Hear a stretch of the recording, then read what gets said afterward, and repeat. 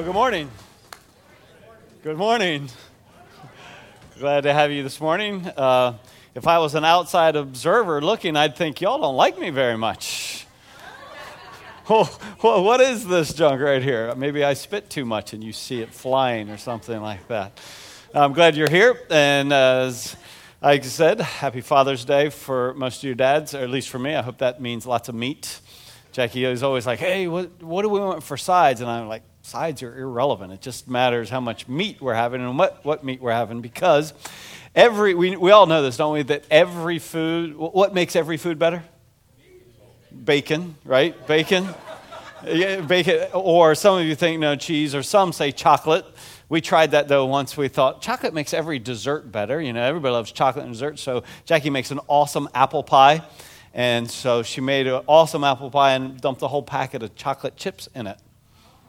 No, chocolate doesn't make everything better. It doesn't make apple pie better.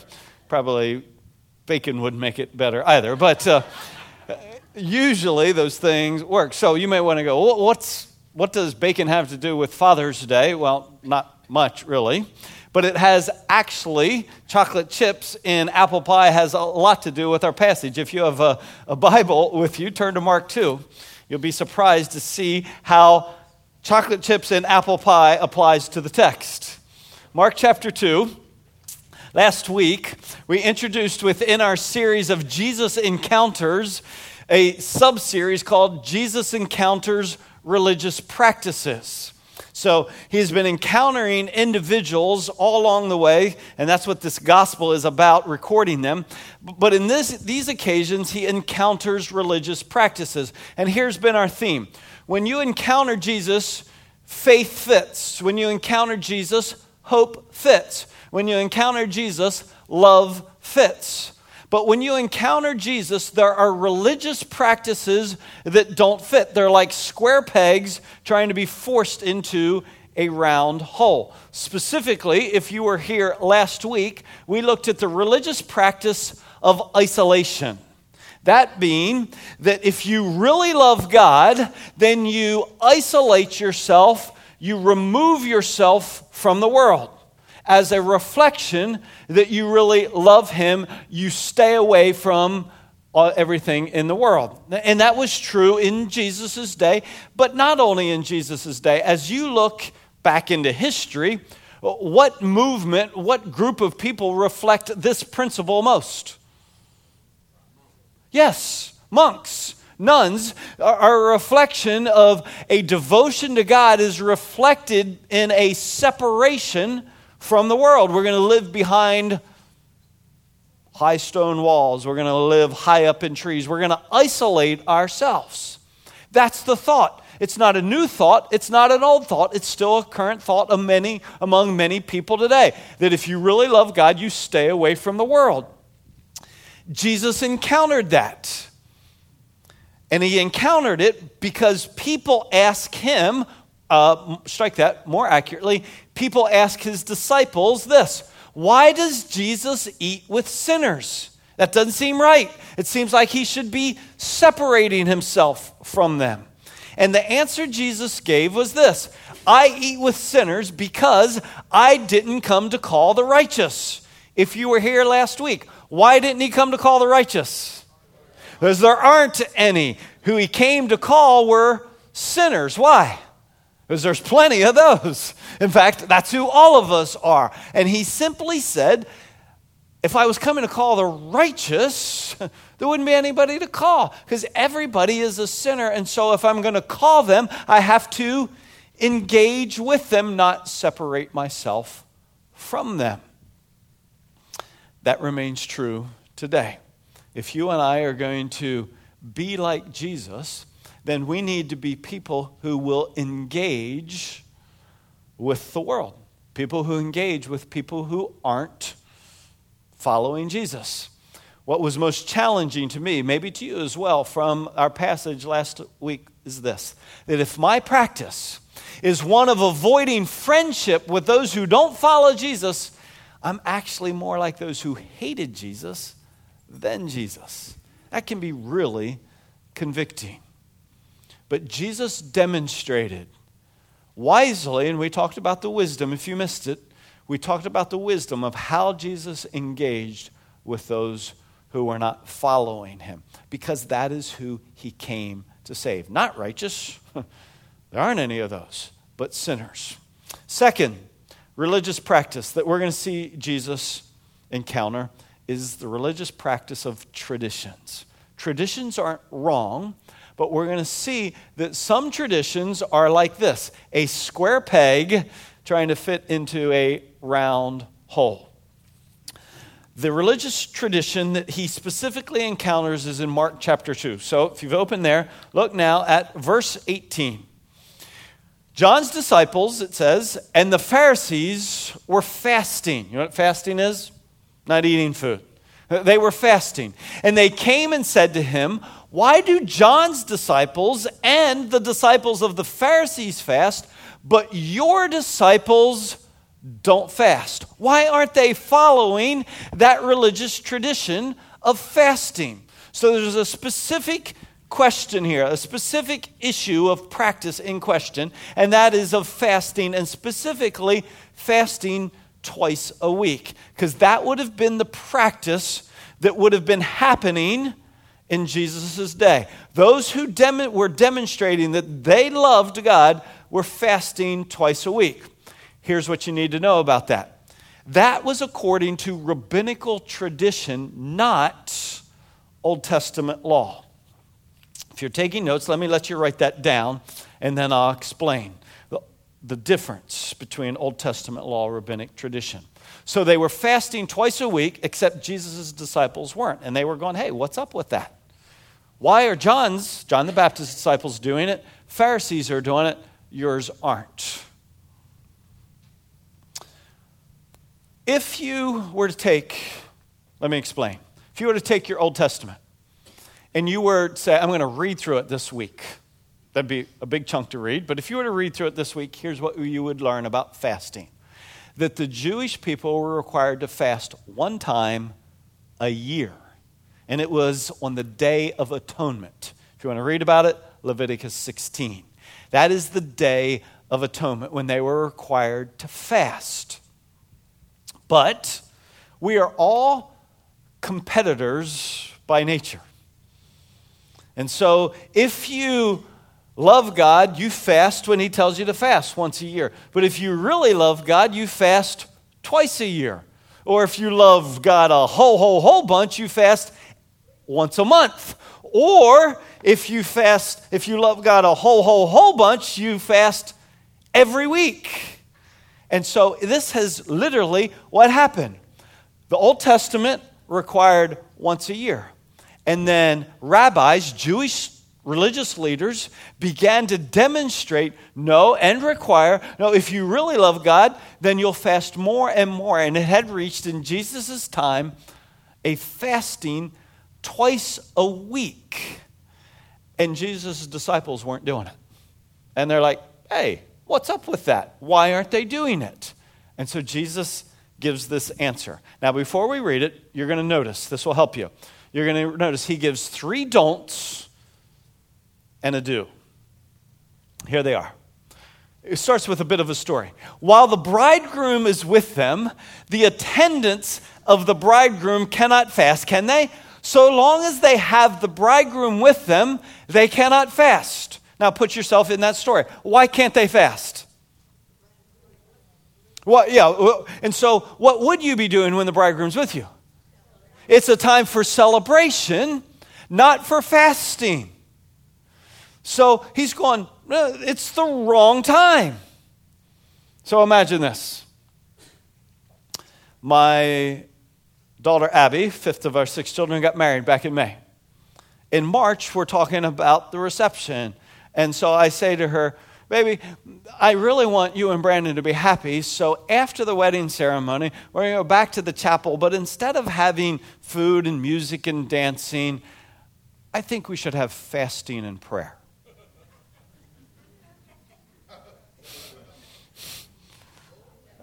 What do you think about that? That'd be good. What do you think if that's what you show up, you come to the wedding, you show up, and we have fasting and prayer? What do you think?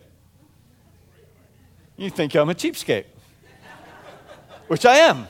but I've covered it in religious disguise. No, we don't want to do that. That'd be so unspiritual. Prayer and fasting. I give you no food. No, you wouldn't buy that, and my daughter certainly wouldn't. She would say, Dad, I would love for you to fast and pray while I'm on my honeymoon. That'd be a great time.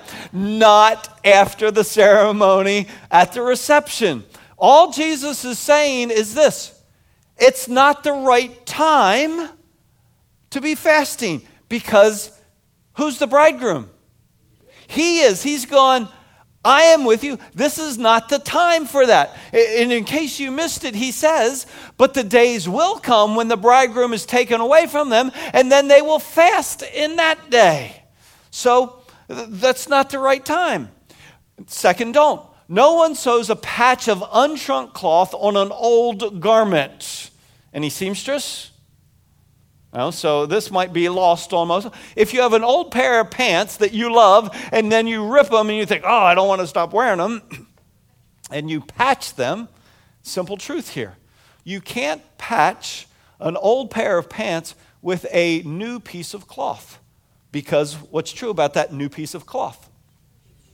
It's unshrunk. You patch it on there tight, you wear it, you wash it, the patch shrinks.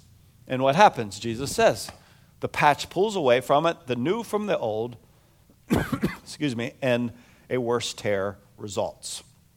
Third, don't. No one puts new wine into old wineskins. Otherwise, the wine will burst the skins, and the wine is lost in the skin as well. But one puts, here's the do, new wine into fresh wineskins. So his answers are this: 3 do's and a don't.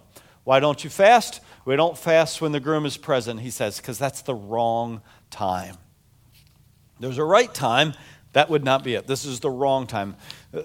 This is a time to be for celebration, in his analogy.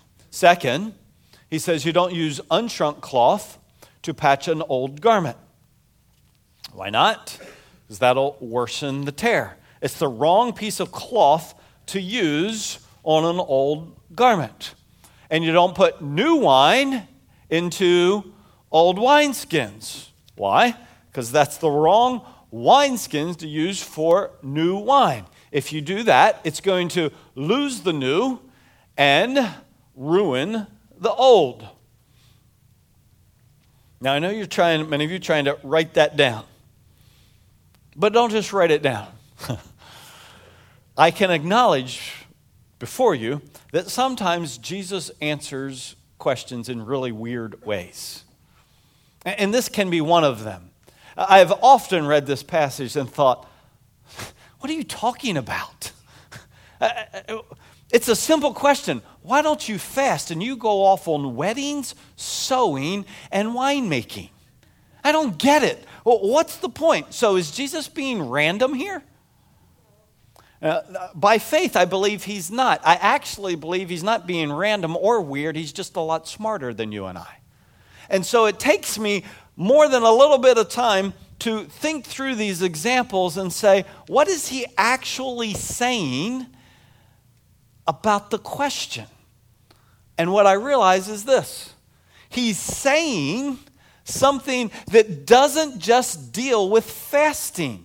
He's saying there is a truth that needs to be applied according to all religious practices, including fasting.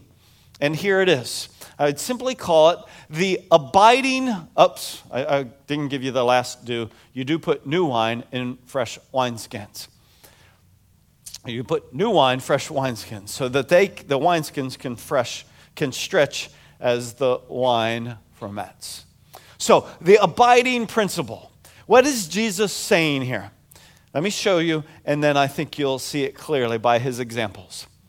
He is saying, in all religious practices, current realities determine appropriate practices. Current realities determine appropriate practices. In other words, if the bridegroom's present, what's the appropriate practice? Celebration. Absent, that's the time to fast. If the garment's old, what's the appropriate practice? use an old patch. If the wine is new, what's the appropriate practice? Use new wineskin. You see, you have to determine the appropriate practice according to the current reality. Jesus is actually demonstrating to them that there is a new principle that needs to be applied to their practices. And the new principle is that he has come. You see, I am not saying current realities as we decide them. That's what our world's doing right now. Current realities determine appropriate practices, and therefore we're in a world of hurt.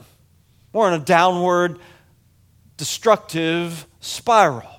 So I'm not saying we get to determine what the current realities. I'm saying that the current realities as the Scripture defines them.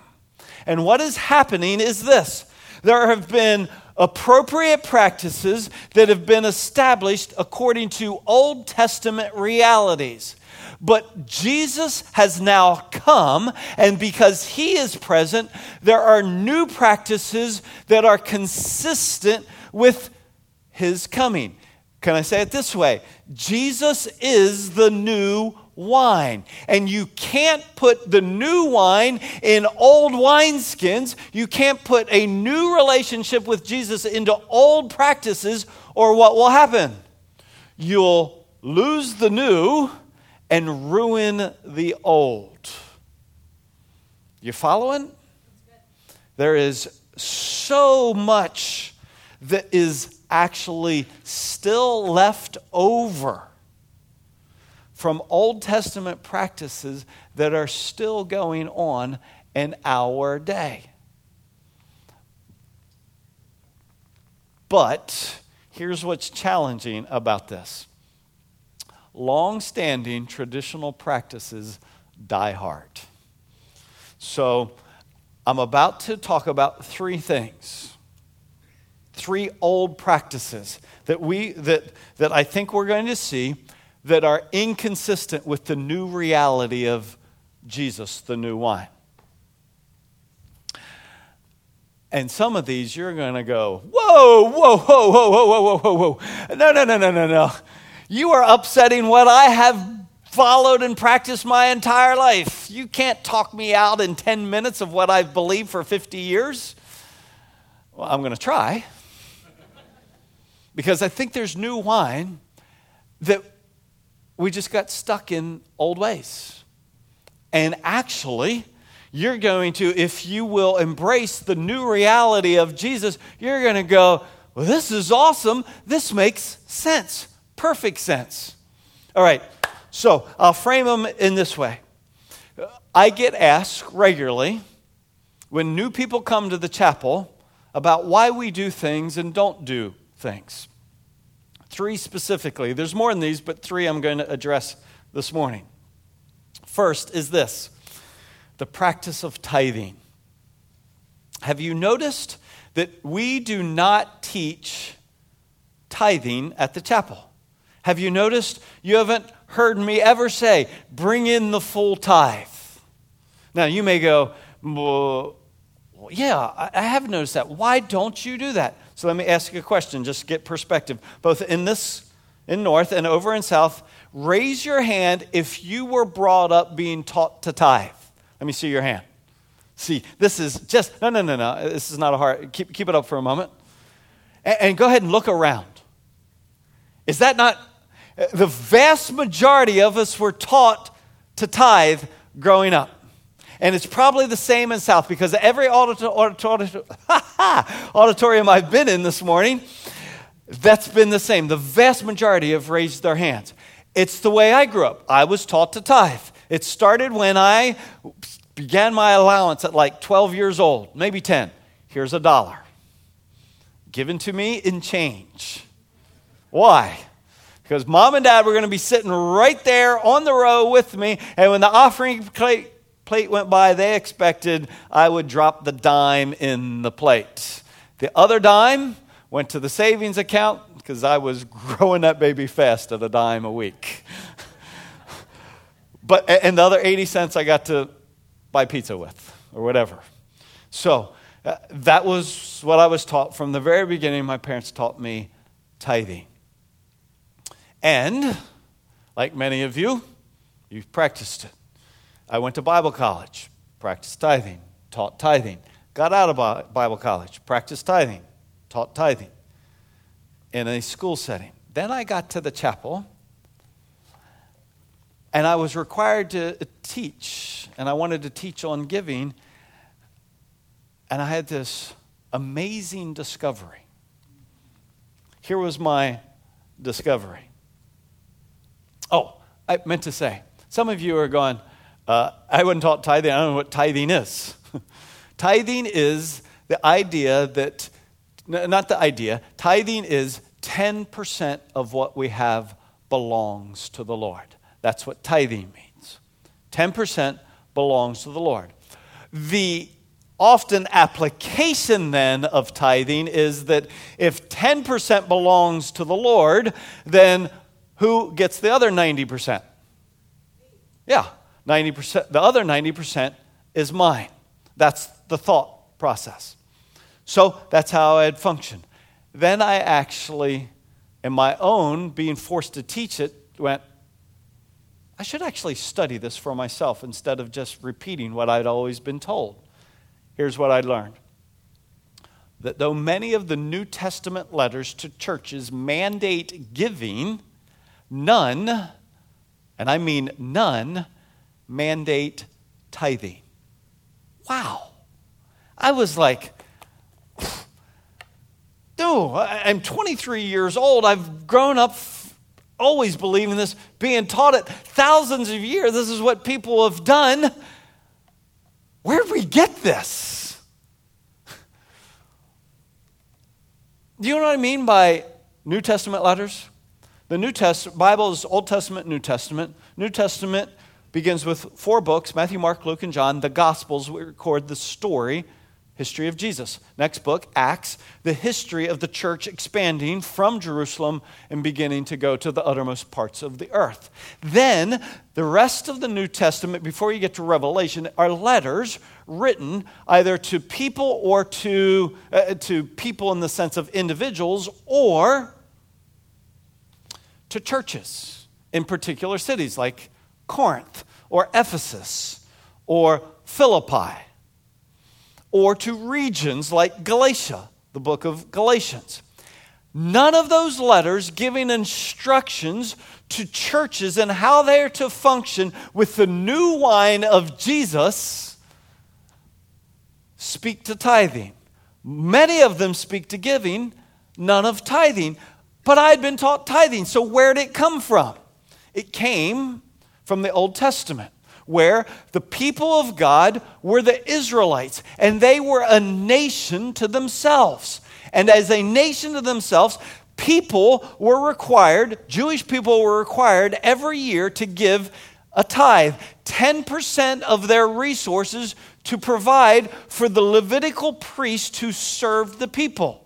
They were also then required to give 10% of their resources to provide for the national holidays, the feasts that they would celebrate throughout the year as Jewish people. Then, every third year, they were required to give 10% of their resources to provide for the poor among them in the nation. So there was, in essence, and don't be shocked by this, there was, in essence, an annual 23% tax, which made sense because they were a nation, and it was a tax to support the infrastructure of how they functioned. But then Jesus came along and established that the people of God are not simply Jews, but they are Jews and Gentiles, males and females, that they are from every tongue and tribe and people and nation. The nation was no longer functioning as the people of God only. And with it, tithing should have gone away. The idea that 10% belongs to God. The New Testament teaches something completely different. I'll pick one. 2 Corinthians, the letter to the Corinthians, Each one must do just as he has purposed in his heart. That's dramatically different than being assigned. You must give 10% here, 10% here, and 10% here. You are assigned a 23% annual tax. No, each one must do, that is giving, and I'm showing you this for sake of time. In the context, this is all about giving. Each one must do just as he has purposed in his heart, not grudgingly or under compulsion, for God loves a cheerful giver. See, this is totally different than an assigned tax. This is purposed in my heart, and who pays taxes but except out of compulsion? And who does it joyfully? No, this is totally different. This is voluntary, joyfully, generously. Because the New Testament word, if you put it all together, the only thing I should have added here, in the midst of all the things that the New Testament says about giving, in his first letter to Corinthians, in chapter 16, he says, each one again there is to set aside to give, and it adds this phrase, as he is prospered, as God has enabled. So the idea is that there's not a set percentage or there's a set amount, but there is a principle that we give as we purpose in our heart based on how God has blessed us.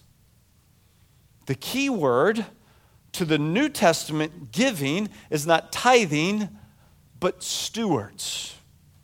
And stewards, that word, simply understood, a steward is someone who manages according to the owner's priorities. The steward doesn't own it. He manages for the owner what the owner owns. And so, as children of God, we are stewards of what God has given. Now, here's the funny part. When I first began recognizing the New Testament didn't teach tithing, give 10% to the Lord, people were like, we don't have to tithe? Sweet. That's what I've been taught my entire life. I get that 10% back? Well, not exactly. Because the extension of what tithing is that if we give 10% to God, the other 90% belongs to me. That's never been the intent of tithing, but that's the net result. I give to him, I pay my God tax, the rest is mine. Actually, stewardship recognizes that I manage according to his priorities, and 100% of it, not 10%, 100% of it is his. Oh, whoa, whoa, whoa, whoa. We went from 10% to 100%? Yes, in other words, as a steward, I don't simply give 10% and then keep 90%. I'm accountable to the Lord for all 100%. I'm accountable to the Lord, not for only for what I give, but what I save and what I spend. Because it's all his. I'm a steward. And I'm accountable. And so people go, okay, I'll just tithe. That's what I've always taught. And in fact, it's much easier in some sense to tithe than it is to give. Just tell me the percentage. And then I'll decide actually what I want. Because studies reveal that though most people have been taught tithing and say they're tithers, in actuality, if they give an average of 2.3%. So, yes, I've been taught tithing, but here's how much I give. And I am saying to you, there's new wine. And tithing doesn't hold the new wine. The new wine is stewardship, where it all belongs to the Lord, and I purpose in my heart according to how he has prospered me. But now I have to decide how much.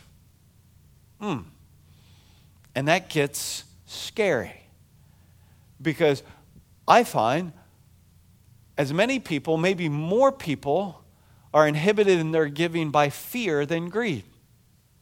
It's not so much that I'm greedy. I'm afraid if I give it away, I won't have it in case I have an emergency, if I have a need. So my fear inhibits my giving. And it's like the Lord knows that. And so here's what he says. If you're afraid to, as a steward, not as a tither, as a steward, give. He says, same chapter, and God is able to make all grace abound to you, so that always having all sufficiency in everything, you may have an abundance for everything you want. Okay, obviously that's not what it says.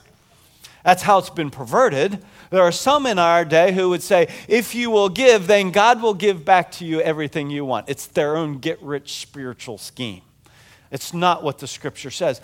But just because they've perverted it doesn't mean we shouldn't believe what it really says. What it really says is that if we're willing to give, God will then give to us so that we can abound in giving more, in good work. In case you missed it, next verse. Now he who supplies seed to the sower and bread for food will supply and multiply your seed for doing what? I'm packing my pockets for later. No. God wants a harvest. How do you get a harvest? You got to plant seed. And so he has given to all of us seed.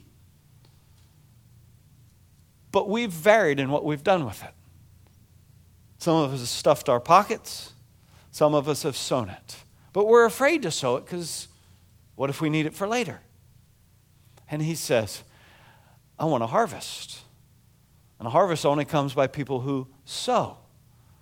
So if I'm going to give seed, who am I going to give it to? Sowers.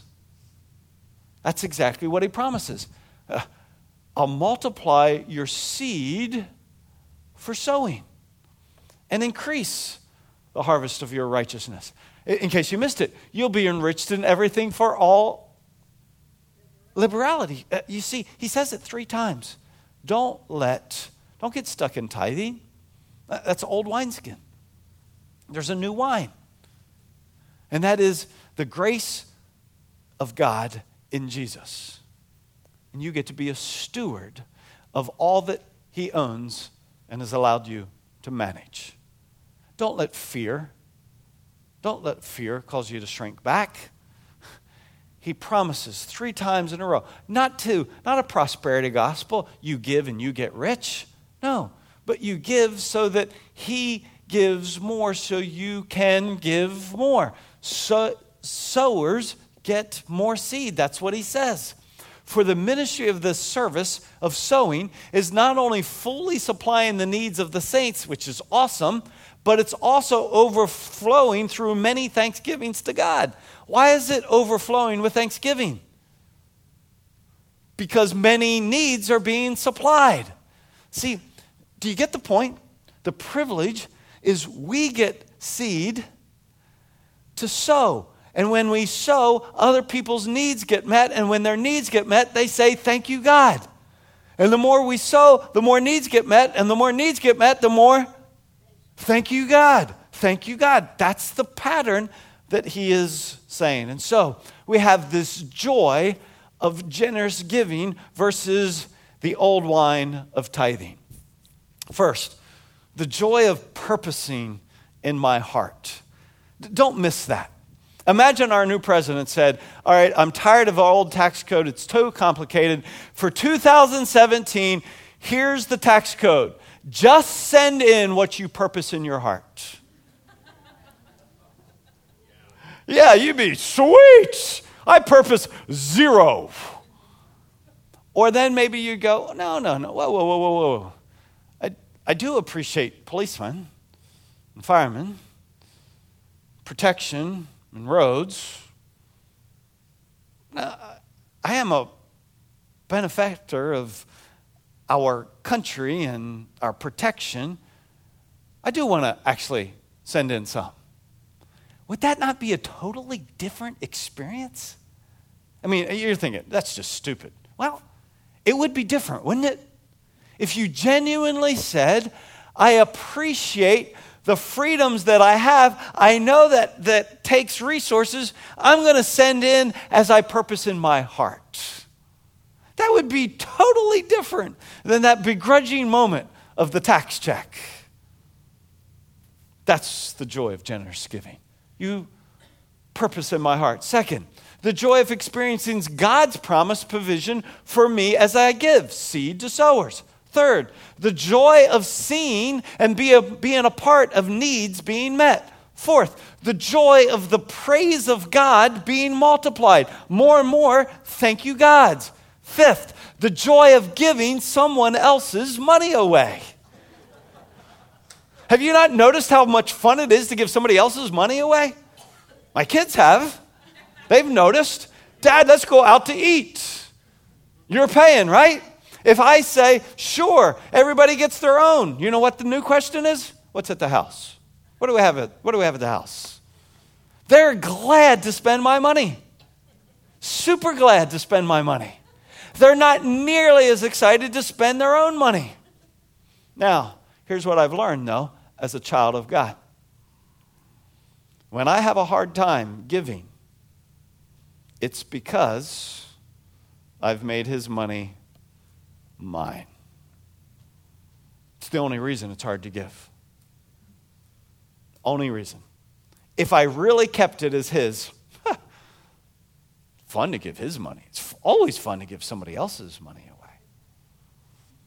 The indicator, maybe you'll wrestle through this yourself. For me, when it's hard for me to give, that's the reminder, Doug, your fingers have gotten sticky. Your heart's gotten sticky. You're trying to take claim of what is the Lord's. When I know it's his, then it's the joy of giving. So, is it wrong to tithe in the sense, is it wrong to give 10% to God? No, I'm not saying it's wrong. I'm saying that's an old wineskin. It won't hold the joy of relationship with Jesus. You're going to lose that and ruin the old. The privilege is for you to say, God has blessed me. I'm going to purpose in my heart and voluntarily and joyfully give as he has enabled me according to his priorities. That's giving with Jesus as the new wine. A particular application real quick, and then we'll look at the second question. You may have noticed, if you follow in the bulletin, at the chapel, very different in 2017 than last year. We're over $100,000 behind budget this year. And so I'm not going to belabor it. I'm simply going to say, we believe that Jesus is the head of our church. We believe we are the body. As children of God, we get blessed with the privilege of managing his resources. Would you prayerfully purpose in your own heart how you might address that budget shortfall? We'll trust him with it, and we'll trust you with listening to him. We're not having a second offering right now. Second question. Doug, why do you have people call you Doug and not Pastor Rut or Pastor Doug? And there's no parking spaces around here that are like reserved for the pastor. Why do y'all do that?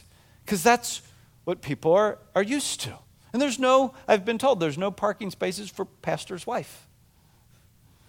Why not? I've been asked. Why not? I'm just playing about that one. This is genuine. People get used to this. We had a guy come on staff, our bookkeeper, and he insisted, no, you're the pastor. I need to call you Pastor Doug. I said, as long as you call me Pastor Doug, I'm calling you Bookkeeper Steve. I can play that game. What's my point? There is rooted in an old reality the practice of a select priesthood. That there are all the people, and then there are a select few priests. And that's rooted in the Old Testament practice. Quick lesson for you. In the Old Testament, the Israelites all were part of one of 12 tribes. Of those 12 tribes, all the priests came from only one, the tribe of Levi. Not every man who was from the tribe of Levi was a priest, but every priest was from the tribe of Levi.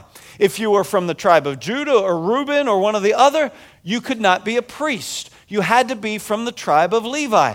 And in the Jewish nation, the priest wore special garments, performed special services, received special privileges. They were a select group apart from the rest of the people. And we tend to carry that over. But there's a new reality. Hebrews, the letter written to Hebrews, specifically describes the new reality of the priesthood. It says in Hebrews chapter 10, every Old Testament priest stands daily ministering and offering time after time the same sacrifices, which can never take away sins. But he, Jesus, having offered one sacrifice for sins for all time, sat down at the right hand of God. Why did he sit down? Because he was finished, right? For by one offering he has perfected for all time those who are sanctified. So get the big picture. For generations after generations after generations, there was a select priesthood who would offer sacrifices on behalf of the people. It was their unique and special privileged role. But it never took away the sin of the world. And so they had to keep doing it day after day, generation after generation, until Jesus, the Son of God, who was without sin himself, offered himself, not an animal, himself to be the sacrifice once for all, so that whoever would trust in him, their sin would be taken away. Because of that new reality, Jesus, as our expression, Jesus is the new wine. Watch the therefore later in Hebrews 10. Therefore, brethren, since we have confidence to enter into the holy place by the blood of Jesus. Whoa. Just stop right there. Don't read the rest. In the Old Testament culture, they had priests, like we just talked about. And the priest functioned first at the tabernacle and then at the temple, where the presence of God was. But only the priest could go into the holy place. And only the high priest could go into the Holy of Holies once a year. But because of what Jesus has done, look at what it says. Therefore, brethren, since we, all of us, have confidence to enter the holy place, why can we enter where only priests could go before? Why? I know, because of what Jesus has done. But what is true of us that we can now go where only priests could go before? Because the Scripture declares there is no longer, with the new wine of Jesus, a select priesthood. All believers are now priests. If you have been born again, if you have been redeemed through faith in Jesus, you're a priest as much as I'm a priest. All believers are priests. But you are a chosen race, Peter writes, a royal priesthood, a holy nation, a people, all of us, for God's own possession, so that you may proclaim the excellencies, not just me, not just Dallas, not just Matt, that you would proclaim the excellencies of him who has called you out of darkness into his marvelous light. You're a priest, and as a priest, you have received, each one of you have been born again, a special gift. Therefore, employ it in serving one another as good stewards of the manifold grace of God. You see the new wine that Jesus has brought, so that there is not a select priesthood. You're a priest as much as I am. And the joy of serving and being a priest is this, that I experience the privilege of access to God at any time, any place. It's no longer for a select few. So when people say to me after service, hey, I've been praying about this, maybe you could pray for me because I know your prayers get higher. Okay, that's just junk. That's just not true. Let's stop that foolishness. I know what we mean, but that's not true. That's rooted in an old mindset. There's a new reality that I want to pray for you and with you, not because my prayers get higher, but because we're brothers and sisters in Christ. Your prayers get as high as my prayers. We're priests. It's not that I am a select person, so I get to park where you park. You park where I park. And if you ever noticed, I don't wear robes. Never have. But I am thinking I should start wearing shorts. Do you know why? Because a lot of the priests out there, I sat there and back, I thought, look at all these priests walking around in shorts. I should start wearing shorts. Yeah. Yes? No? You look at me like, would you be bothered if I wore shorts? So there'd be some, oh, you can't do that. My wife's going to be a little bit hacked at me about this one. You can't do that. Well, all the other priests are. No. See, we make divisions that no longer exist because of the new wine of Jesus. And you can't put new wine in old wineskins. What happens if you do? You lose the new and you ruin the old. See, there was something very special about the Old Testament, but we're not there anymore. We shouldn't continue to live in that way. You know, the other joyful privilege here, I experience intimacy with Christ, with God directly. You see, much of our world still lives in an old practice of there has to be another man, a priest, who serves as a mediator between them and God. That's not true. That's an old practice that does not acknowledge the new reality of Jesus as our mediator once and for all, so that you have direct access, intimacy with God yourself. You don't need a priest. You don't need me to pray for you. You can pray yourself. That's the beauty of the gospel, the new wine of Jesus.